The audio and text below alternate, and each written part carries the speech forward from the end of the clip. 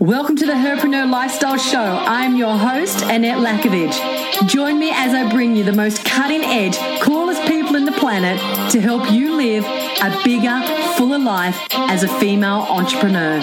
More health, more wealth, more happiness as you continue to grow your extraordinary business. Now, let's go. But now attracting easy money, wow. In your business, your relationships, you can have it. Your self-esteem with speaking another language. It's official. Raise your glasses. Your business is now speaking to the masses. This is the holiday season for the Herpreneur Lifestyle Show, though I'm not going to leave you without anything to listen to over the holiday season. Each week, I'll be sharing with you some of the best and highest downloads of the interviews I have done over the years on many different shows. Today's flashback interview is with Jodie Fox from Shoe of Prey. Enjoy. I am absolutely pumped to be sharing this interview with you today. And I'm pumped for a real selfish reason, because my assistant, Marissa, actually found this lovely lady, Jodie Fox. And I don't know about many of you ladies out there, but I find it really hard to get the perfect pair of shoes. I'm telling you, I have ugly feet. I will never be a foot model.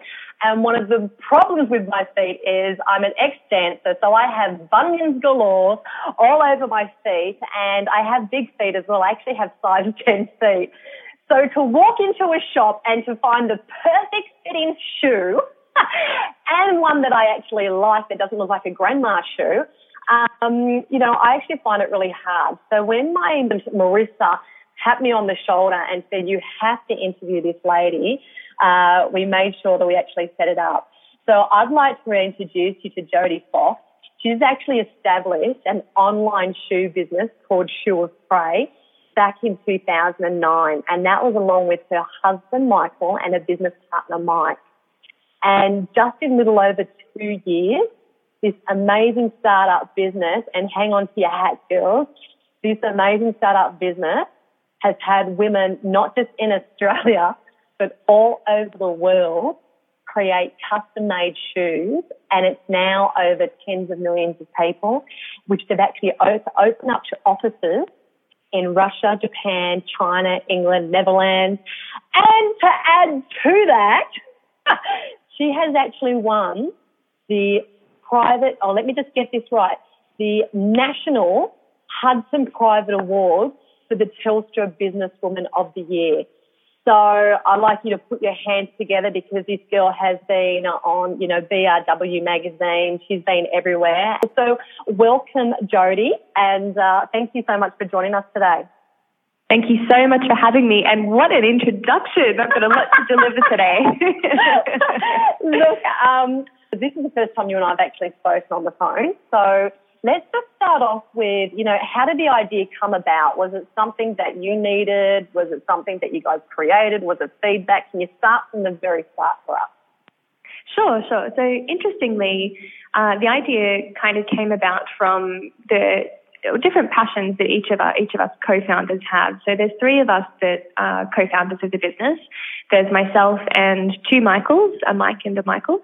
And I guess for me and my part of the journey, I had always liked shoes. I'm Italian by background, and so I spend a lot of time in beautiful shoe stores with my dears and my mum, having a look at gorgeous stilettos and things like that.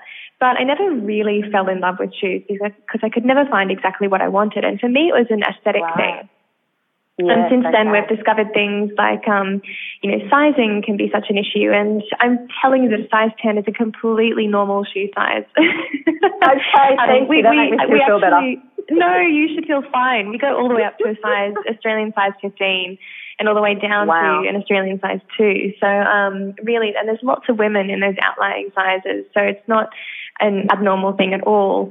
But so for me, it was an aesthetic thing with shoes. And so I was traveling in very much in the same way that you find somebody who can create a bespoke shirt or suit for you. I found somebody who could commission my shoe designs. And so I started to create these shoes with them. And as my collection of shoes grew wilder and more exciting, my girlfriends asked me, where these shoes were coming from. And when I explained, I started to commission designs for them as well. But I must admit, it was getting traction, but I wasn't thinking about it as a business. I was just having fun doing it and really enjoying it. And then my two business partners, Mike Knapp was at Google as a software engineer, and he's an extremely entrepreneurial person as well. And Michael Fox was at Google as well, and he'd gone through operations training at a previous company and then gone into Google in advertising sales. And they were both really passionate about online retail and looking for an idea that was exciting and that would serve as social currency and be something that it could really take to the world. And so it was kind of with those combined passions of mine for designing shoes, there's the online retail and software development that Shoes of Prey came about. Yeah, great. So that's quite interesting that you said that you started just sort of getting bespoking done for your feet for yourself. So it was more just you just wanting to get the right shoe, and then you had girlfriends' feedback saying, "Oh my gosh, I love your shoes. Where did you get your shoes from?" And then did that start to trigger the business idea then, or how long did it sort of eventuate to say, you know what, this is actually a money-making business right here? Like, did it take a while to actually get to that stage?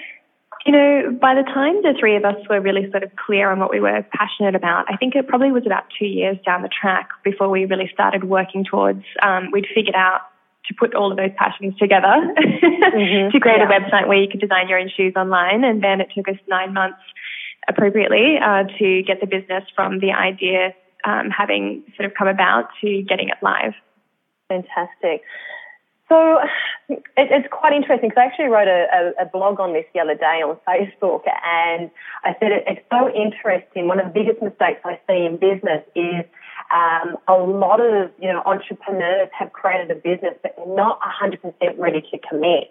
And because they haven't given that 100% commitment, they've sort of got one hand on one trapeze bar and the other one on the other trapeze bar. The business just doesn't get rocking and rolling. However, on the flip side and the ironic side is so many businesses start as a hobby because that person is so passionate about it. And then they start to have their friends get their feedback. This is what sounds like it's happened with you. And then they've started to think, wow, I can actually monetize this and start doing what I absolutely love and turn this into a business. I think it's an interesting point. I'm so sorry to jump in. Did you want to finish? No, go. I think it's really interesting because I think for me that really raises a couple of really important things that I would share with anyone thinking about creating their own business. And the first one is that we often people often talk about creating their business based on a niche that isn't currently serviced. And I think that that's an absolutely fine approach. And I think that it is a valuable approach, and it's definitely a layer of consideration for me.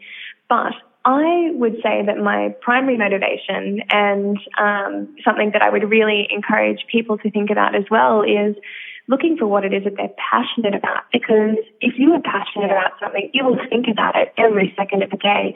Whereas your competitor or somebody else in the market who's not passionate about it, well, they'll be happy to put that down at the end of the day. If you're familiar with what that product is and you're passionate about it and excited about it, you'll be able to innovate with that product or service in a way that somebody who doesn't care about it could never do.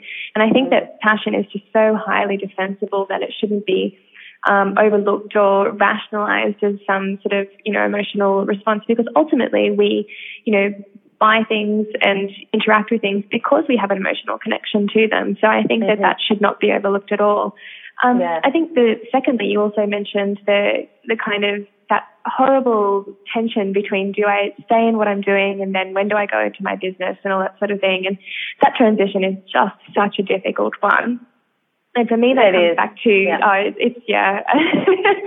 I'm sure that lots of your listeners can really relate to that. I know I've certainly been there. I think that it really comes for me back to, and this is just purely my experience. I'm not, a theoretical expert or anything like this. Yeah, for me, it was really thinking about and talking to Mike and Michael about the way that we would measure failure. And for me, we were 27, or I was 27 when we started the business out. And I think at that point in time, I was, I'm still not, I'm not committed to a house or children or, and in my relationship and all that sort of thing, everything was fine. And it was at a point where I sort of faced the choice of do I want to give it a go, and if I do give this a go, what's the worst that could happen if things go wrong? And I think you kind of need to have faith in yourself that you will stop before you end up in a gutter. And I think having good emotional support around as well. So I'm very lucky to have a very strong family and a really exceptional group of friends in my life who I know kind of give you that emotional support and will help to pull me up when I'm, I mean, they don't even know that they're doing it half the time, but just knowing that they're there gives me the strength to make tough decisions. And it's such an intangible thing, but such an important thing as well. And also thinking too, if I go ahead and have a crack at my own business, then chances are that I professionally will be so much more developed than, staying in a fairly narrow or a fairly straight career path as well. So for me, they were kind of the things that I looked at before facing the really overwhelming sense of fear, which is the idea of failure. And I think that's a really powerful, but not always, it shouldn't always be the most weighty thing in your rationale or the way that you think through things. So I would sort of, pass that on as if you're in that situation, then, maybe have a look at the way that you're assessing failure, and also know too that if you do have to go back to working for someone else, that's fine. And it's not going to be that you leaving this particular job right now means that you'll never get a job again. That's absolutely not the case. So there's some things that I really thought through in my transition period. Oh, that's fantastic, and totally agree with you with the passion, being totally passionate. My first business I created was actually when I was 26, 27, pretty much the same age as you started this business. Oh, cool. And it was a business idea. It was an idea that I thought that the market needed. It was called Presents for Her. It's still actually around. I still have the business. And, when you're talking about passion, it was an idea. It wasn't that I was passionate about gifting. The idea for the business was so many men I knew hated doing gift shopping for their girlfriends, for their mothers, for their wives. And I thought, well, that's a great business idea. So I created it. Now, what happened was as times got tough, and, I started that in 2008. Like, I started in a tough year. It was, I started it, and even though times were tough in people's minds, right, because we can all debate about the, financial crisis, but whatever was going on for people externally, for me internally, when business got tough, my passion died. Because the passion was really around the business idea, not because I absolutely loved the business model itself.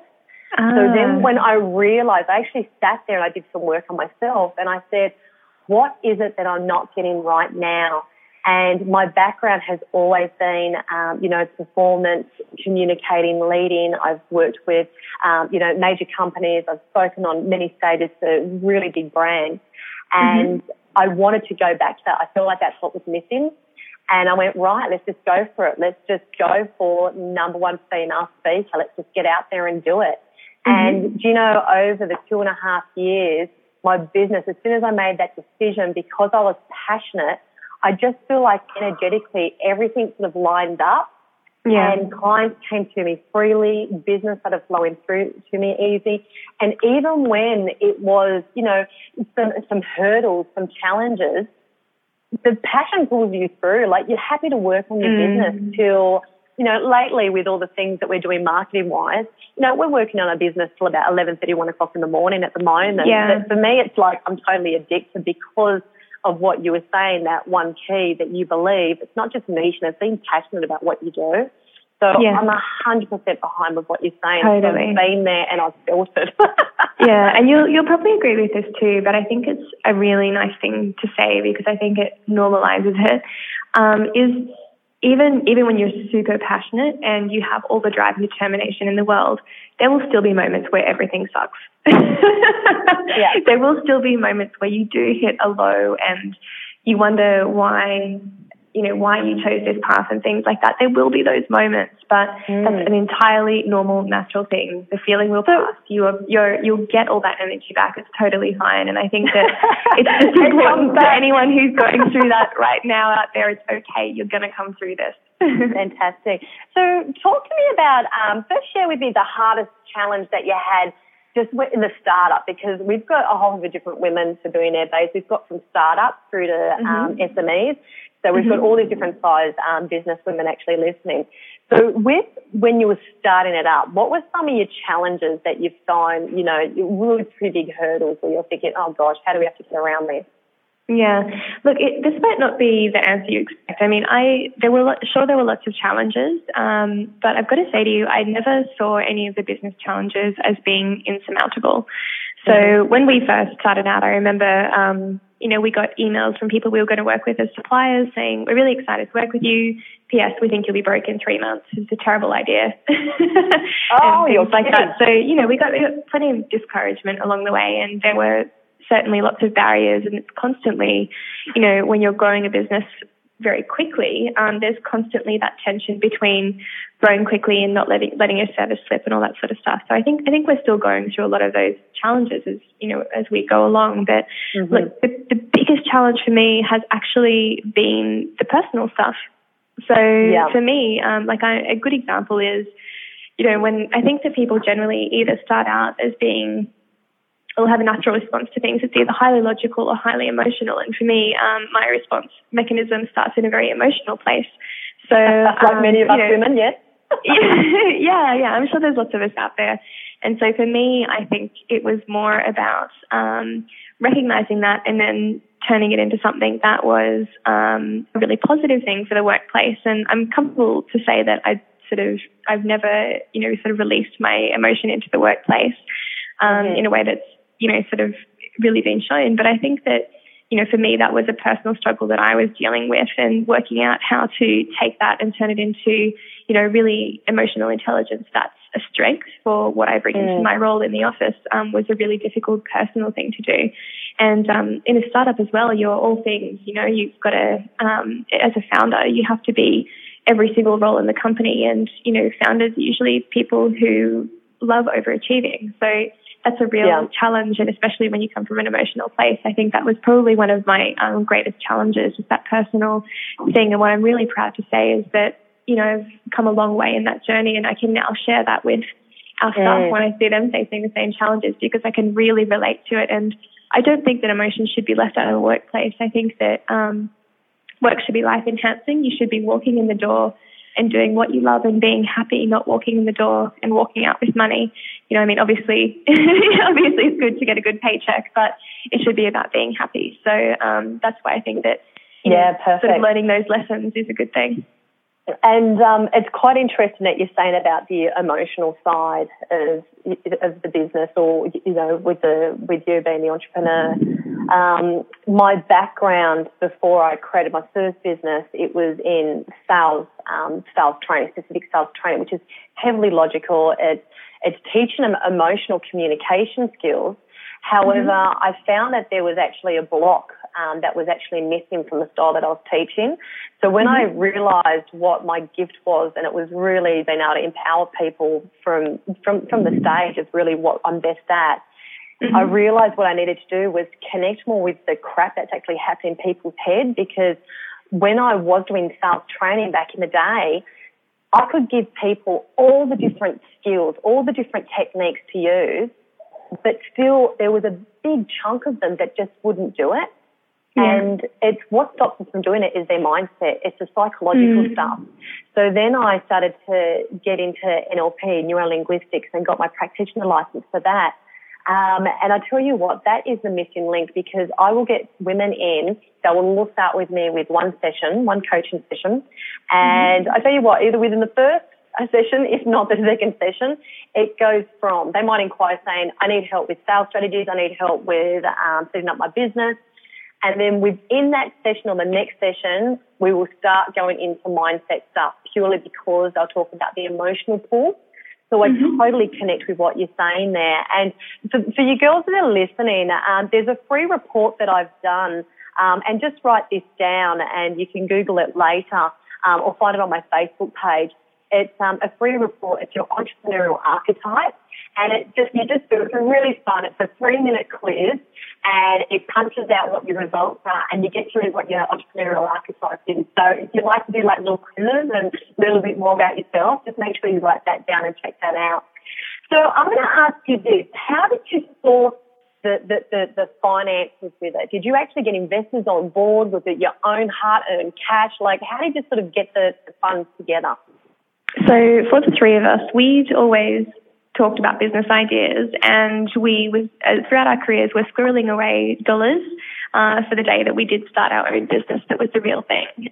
So we kicked in the seed fund, and Shoes of Grey was profitable within the first 2 months. So, sorry, can you say that again? You just broke up then. Oh, sorry. Shoes of Grey was profitable in its first 2 months. So, so we actually had a dream run, and we bootstrapped it all the way through until June last year. And when we took on funding from a syndicate of investors across Silicon Valley and Australia. Fantastic.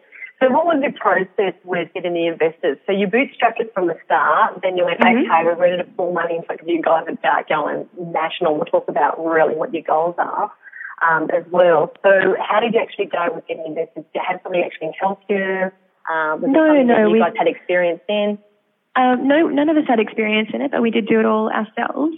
And I suppose the biggest tip I can give to anyone is it really is about your networks, especially if you're looking for funding domestically. I think that funding offshore out of Europe and the US, it's a lot easier to come by, and it is also the valuations are higher. Traditionally speaking, and I think that, but it does require you to leave the country.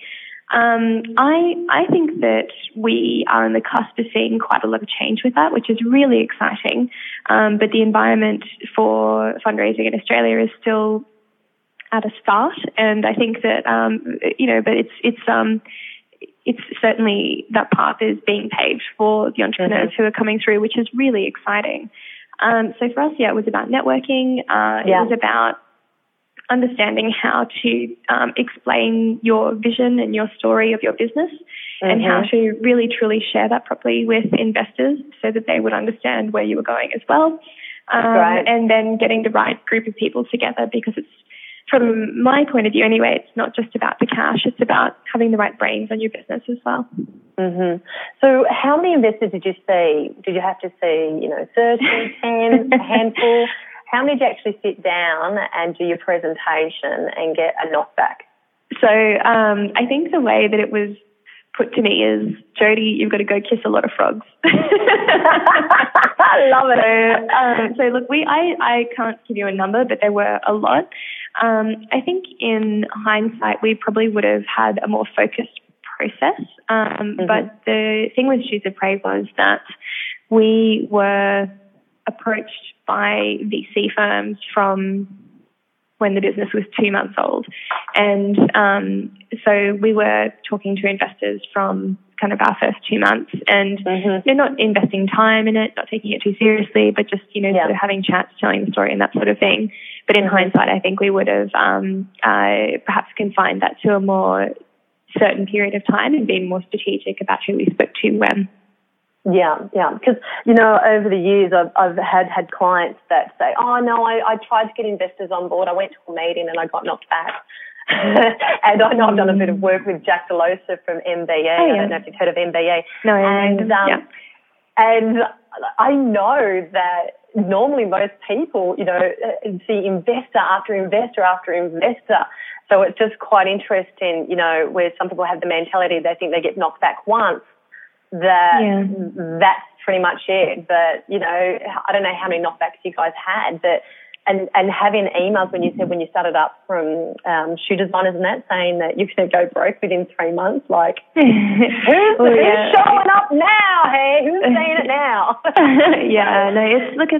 It's a long path, and I guess the thing is, we actually turn people away, investors away too, because ultimately, it's a marriage-like relationship. This is something that you've developed and that you love, and you're inviting someone in to come and be a part of that with you through investment. So I think that going through pitching and knocking each other back and things like that, and being quite cautious with that, is a really good process because it's important to get the right partner.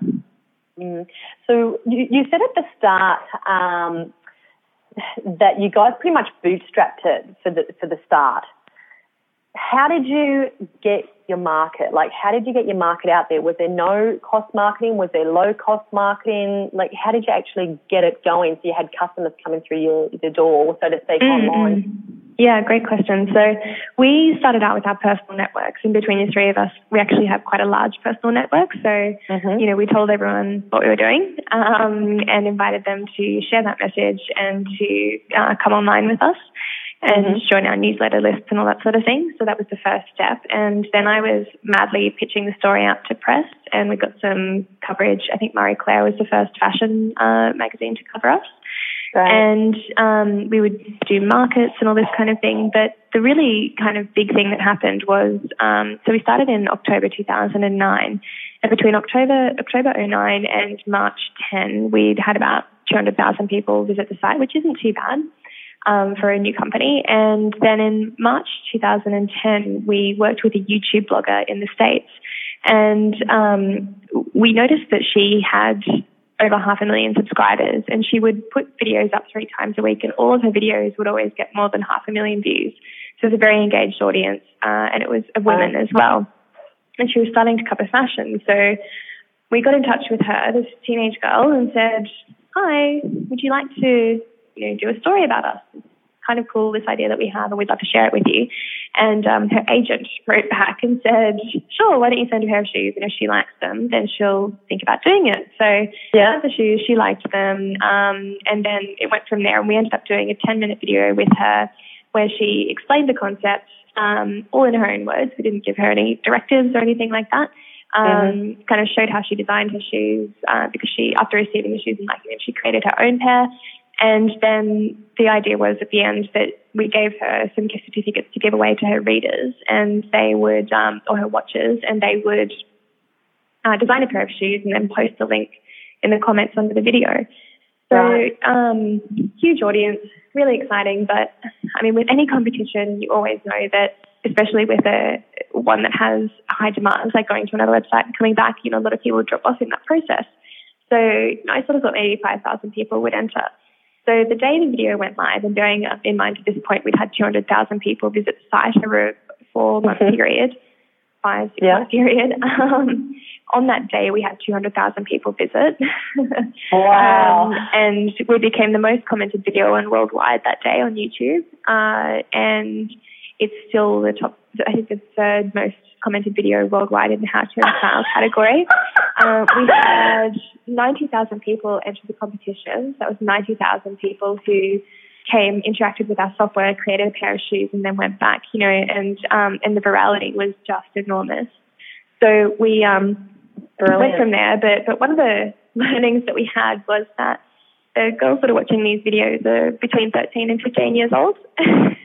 Oh, you're kidding. And they don't have money to spend on shoes. So as we were watching our traffic absolutely get out of sight and the word of mouth look extraordinary, we weren't seeing matching shoe sales. So we had to do something. So the first thing that we did was we changed it so that we could capture all the traffic coming to our site, and we improved our sharing so that we could get them to push the message further and further. And then we wrote up the business case study for this and published it on our business blog, which is 22michaels.com. It's just 22michaels.com. And we had massive debates about that because it was giving away this amazing kind of secret weapon that we discovered, but we didn't. And when we woke up in the morning, we had a note from the Wall Street Journal who wanted to write the story up. So we did that. And then we won, I think, 3 of the first, so the Online Retail Industry Awards launched that year, and we won 3 of the awards that year. This total newbie. Goodness me, you guys would have been doing fist pumps. We were beside ourselves. But the great thing is that with all of this coverage that went through in business, we hit the market of women who were our audience, and all of these 13 to 15-year-old girls told their mums and sisters, and the ultimate effect was that it permanently tripled our business. Brilliant, absolutely brilliant. Let me just ask you a question, because we're going to have some listeners that are probably interested in going into business with, others, with friends, with partners, with girlfriends. Some of them some people have had some bad experiences going into partnership. How did you get it to work? And what's your advice to the ones that are thinking about going into partnership with other people? Sure, that's a really good question, and I often count myself as lucky because Michael and I actually met back in university at law school, and we got on extremely well, and it just so happens that our three areas of expertise kind of dovetail quite neatly, and even the way that the three of us approach things is so different, but it's a really powerful thing. So I think that we're very lucky. Look, I would say first and foremost, it's got to be someone that you absolutely trust. And it's got to be someone not only that you trust, but someone who is reasonable and rational and you connect with in your way of thinking is very connects very well. I would also say as well that if you're thinking of pairing up with someone that you don't have a good history with, then do make proper agreements together and do talk through every situation and write stuff down, because I think that when things get messy and it hasn't been sort of forethought of or things like that, and look, I guess often problems are ones that do blindside us a little bit, but if you can get as much of the spirit of that kind of agreement and thinking and partnership down, I think that's a really good thing. And that's really good advice. So girls, if you're listening, trust someone that's reasonable and someone that's rational, and always have a clause. Like, I do know so many people that have gone into business with, just either a best friend or a partner, and because they do actually even have the trust there, they set up the business, but there's nothing in the actual clause that if everything does go doom and gloom. And there's been some horrible things that have happened with people's businesses. So it was just really great to know how you guys actually make it work. So what are your strengths? I know I've read that you actually are the spokesperson. You do a lot of the designs as well, or the buying for the material. So can you tell me sort of what you actually do? What's sort of like your main day and your schedule, what it looks like, and then how the other boys contribute as well? I won't take you in the pain of my day and schedule. I'll give you the broad brush, which is, so I look after all of our communications. So whether that's our marketing, our PR, celebrity outreach, what everything looks and feels and sounds like, every touch point, that's me. All the way from social media posts all the way through to, store design and things like that. And then I'm also responsible for our product development. So that's not just, so I look at things that are coming through in terms of, I look at color palette, textures. I also do all of the shapes of the shoes, the patterns, the heel shapes and all that kind of thing. And can I just collaborate. say one thing, girls? Can you just say what your URL is for the address? Because I'm telling you, the shoes are hot. They are so damn sexy. Gorgeous. Yeah, so just mention your URL as well while we're here. Oh, of course. It's Shoes of Prey, so shoesofprey.com. And also too, I work with, we do design collaborations. We showed at three shows in New York Fashion Week in September last year. We were only one of two Australians that showed at New York Fashion Week. So that was great. We're showing again in February, and we have a really exciting show coming up for Australian Fashion Week. So I collaborate with those designers to get the right shoes for them. Awesome. Great. Now, any celebrities? Have you got any celebrities that have actually, purchased the shoes, designed their own? Have you managed to get that market at all? Yeah, look, I mean, we've had a lot of celebrities design with us. So we've done, where to start? So we did 2 pairs for Rihanna that she's got, and I just can't wait to see her get paparazzi in them because she's such a beautiful woman. Who is that? Sorry, Rihanna. Rihanna. Oh, yeah, okay. Rihanna. Goodness me, Tyra Banks. We shoot Carly Rae Jepsen, the singer that sings "Call Me Maybe," for her tour with Justin Bieber that she did recently. Yes. We did shoots for Oprah, Ellen DeGeneres. Holy crap, that's fantastic. Nicki Minaj. Yeah, it's been fun. Oh my goodness. And you know what, you've got the Queen Bee there, you've got Oprah. Damn, girl. I know. That is brilliant. It was a pretty exciting day for us.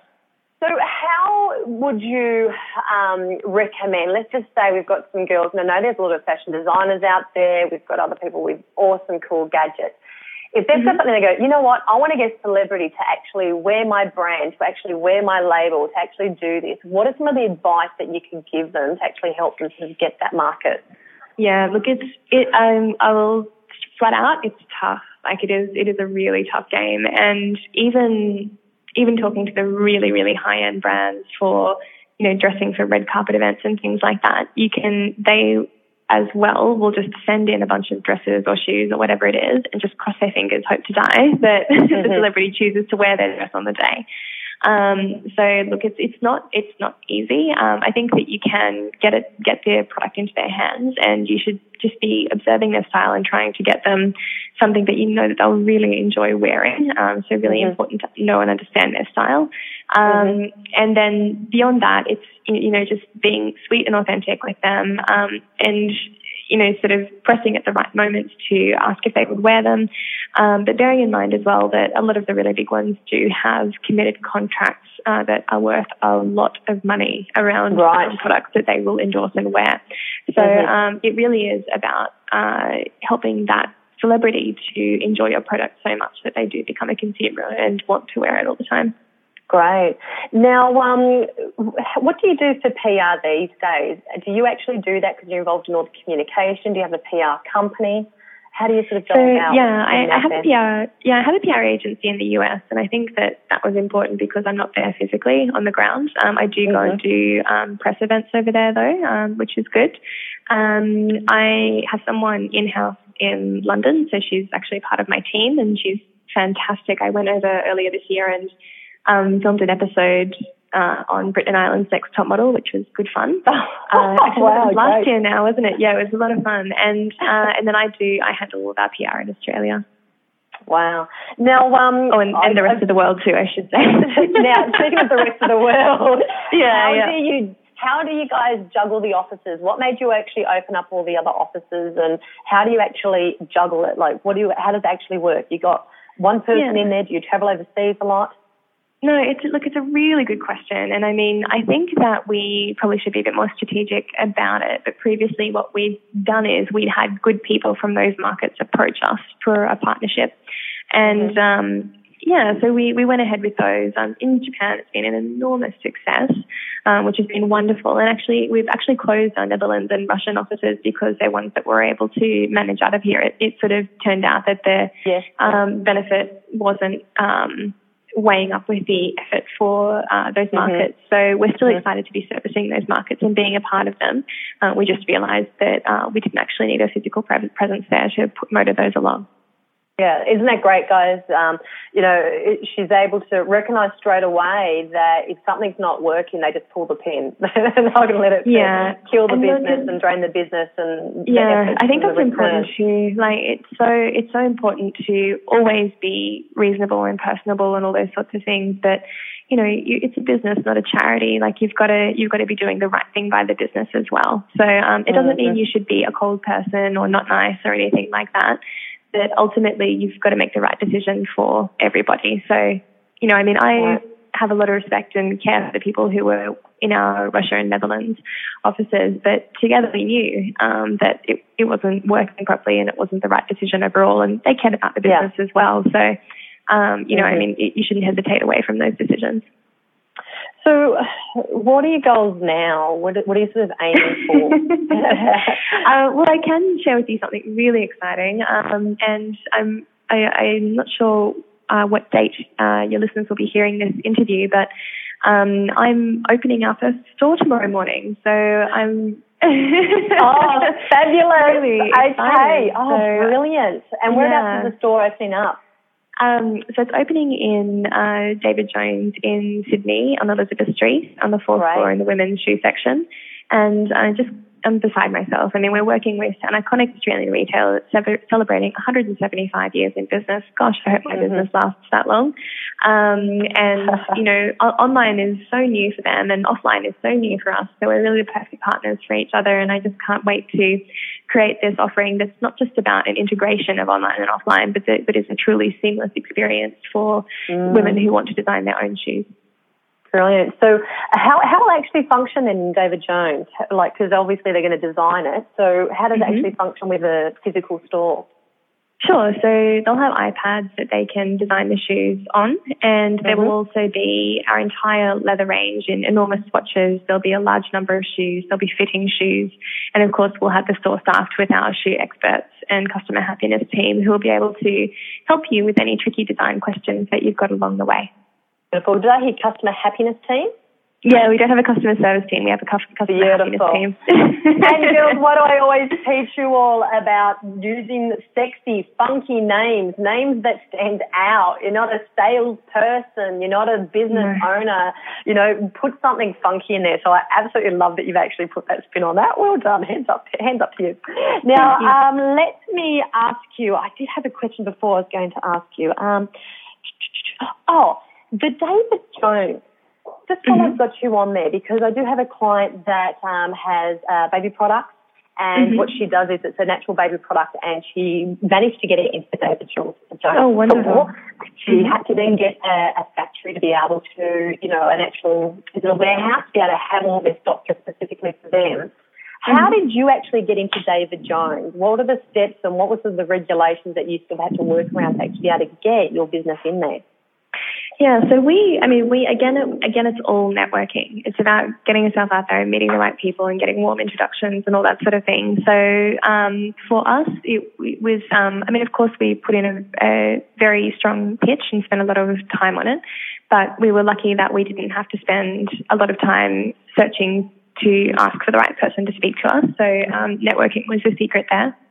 And then in terms of the store itself and the way it looks, I really encourage you to come and have a look, because you will have never seen a store like this before. There are sculptures that are over 2 meters high that are created from our shoes, and things like that. So David Jones have worked with us above and beyond all of their kind of previous retailing to create this experience that we're putting in and opening the doors on tomorrow. So I'm not sure what another experience would be like, but for us, everything had to be so bespoke. And we just had such a wonderful time working with their team to make this come true. So I'm excited to open the doors on it tomorrow. Oh, I bet you are. So just to finish off, what's if you could give, say, advice, and let's really hit it on 2 levels. If you had to give a piece of advice for a startup, and if you had to give a piece of advice for a person that has been in business maybe for, let's just say, 3 years, and they're ready to take it to the next level. So if you could give a piece of advice for each of those women, what would you actually say to both of them? Okay, so take your time, because I know I'm putting you on the spot. Yes, you left a clanger for the end. So I would say to the startup woman, I would say to her, just to be a bit fearless about things. Remember that you don't have to tick every box. Do everything before you're ready. And just know as well that the way that you'll get there is by taking one bite at a time. Just make one decision, do that, then make the next decision, do that. You know, this is, in a startup, it's very much about being in the thick of it. And, give yourself scheduled time so that you can think about bigger strategic things every single week. But it is very much that first hierarchy of survival. So be fearless, be gutsy, everything before you're ready. Just make a decision and see what happens next. Great. Awesome. For the woman who is thinking about taking her business to the next level, I would say this: you are only one person and you are amazing, but you can't know everything. So identify what those things are that you need to take it to the next level, and find those people to come on board and to do that with you, and make sure they're the right partners for you. If you've got a funny gut feel about it, pay attention to it, figure out what that is, and if that's possible or not. But it's okay that it's just you, and it's okay that you don't know everything. And as much as we all think we're Wonder Woman, we're not, and that's okay. You're listening to the Herpreneur Lifestyle Show Holiday Edition. We'll be back for Season 2 in January 2019, and I cannot wait. Extraordinary speakers, life-changing experts, and the big announcement for the Herpreneur Lifestyle Show event.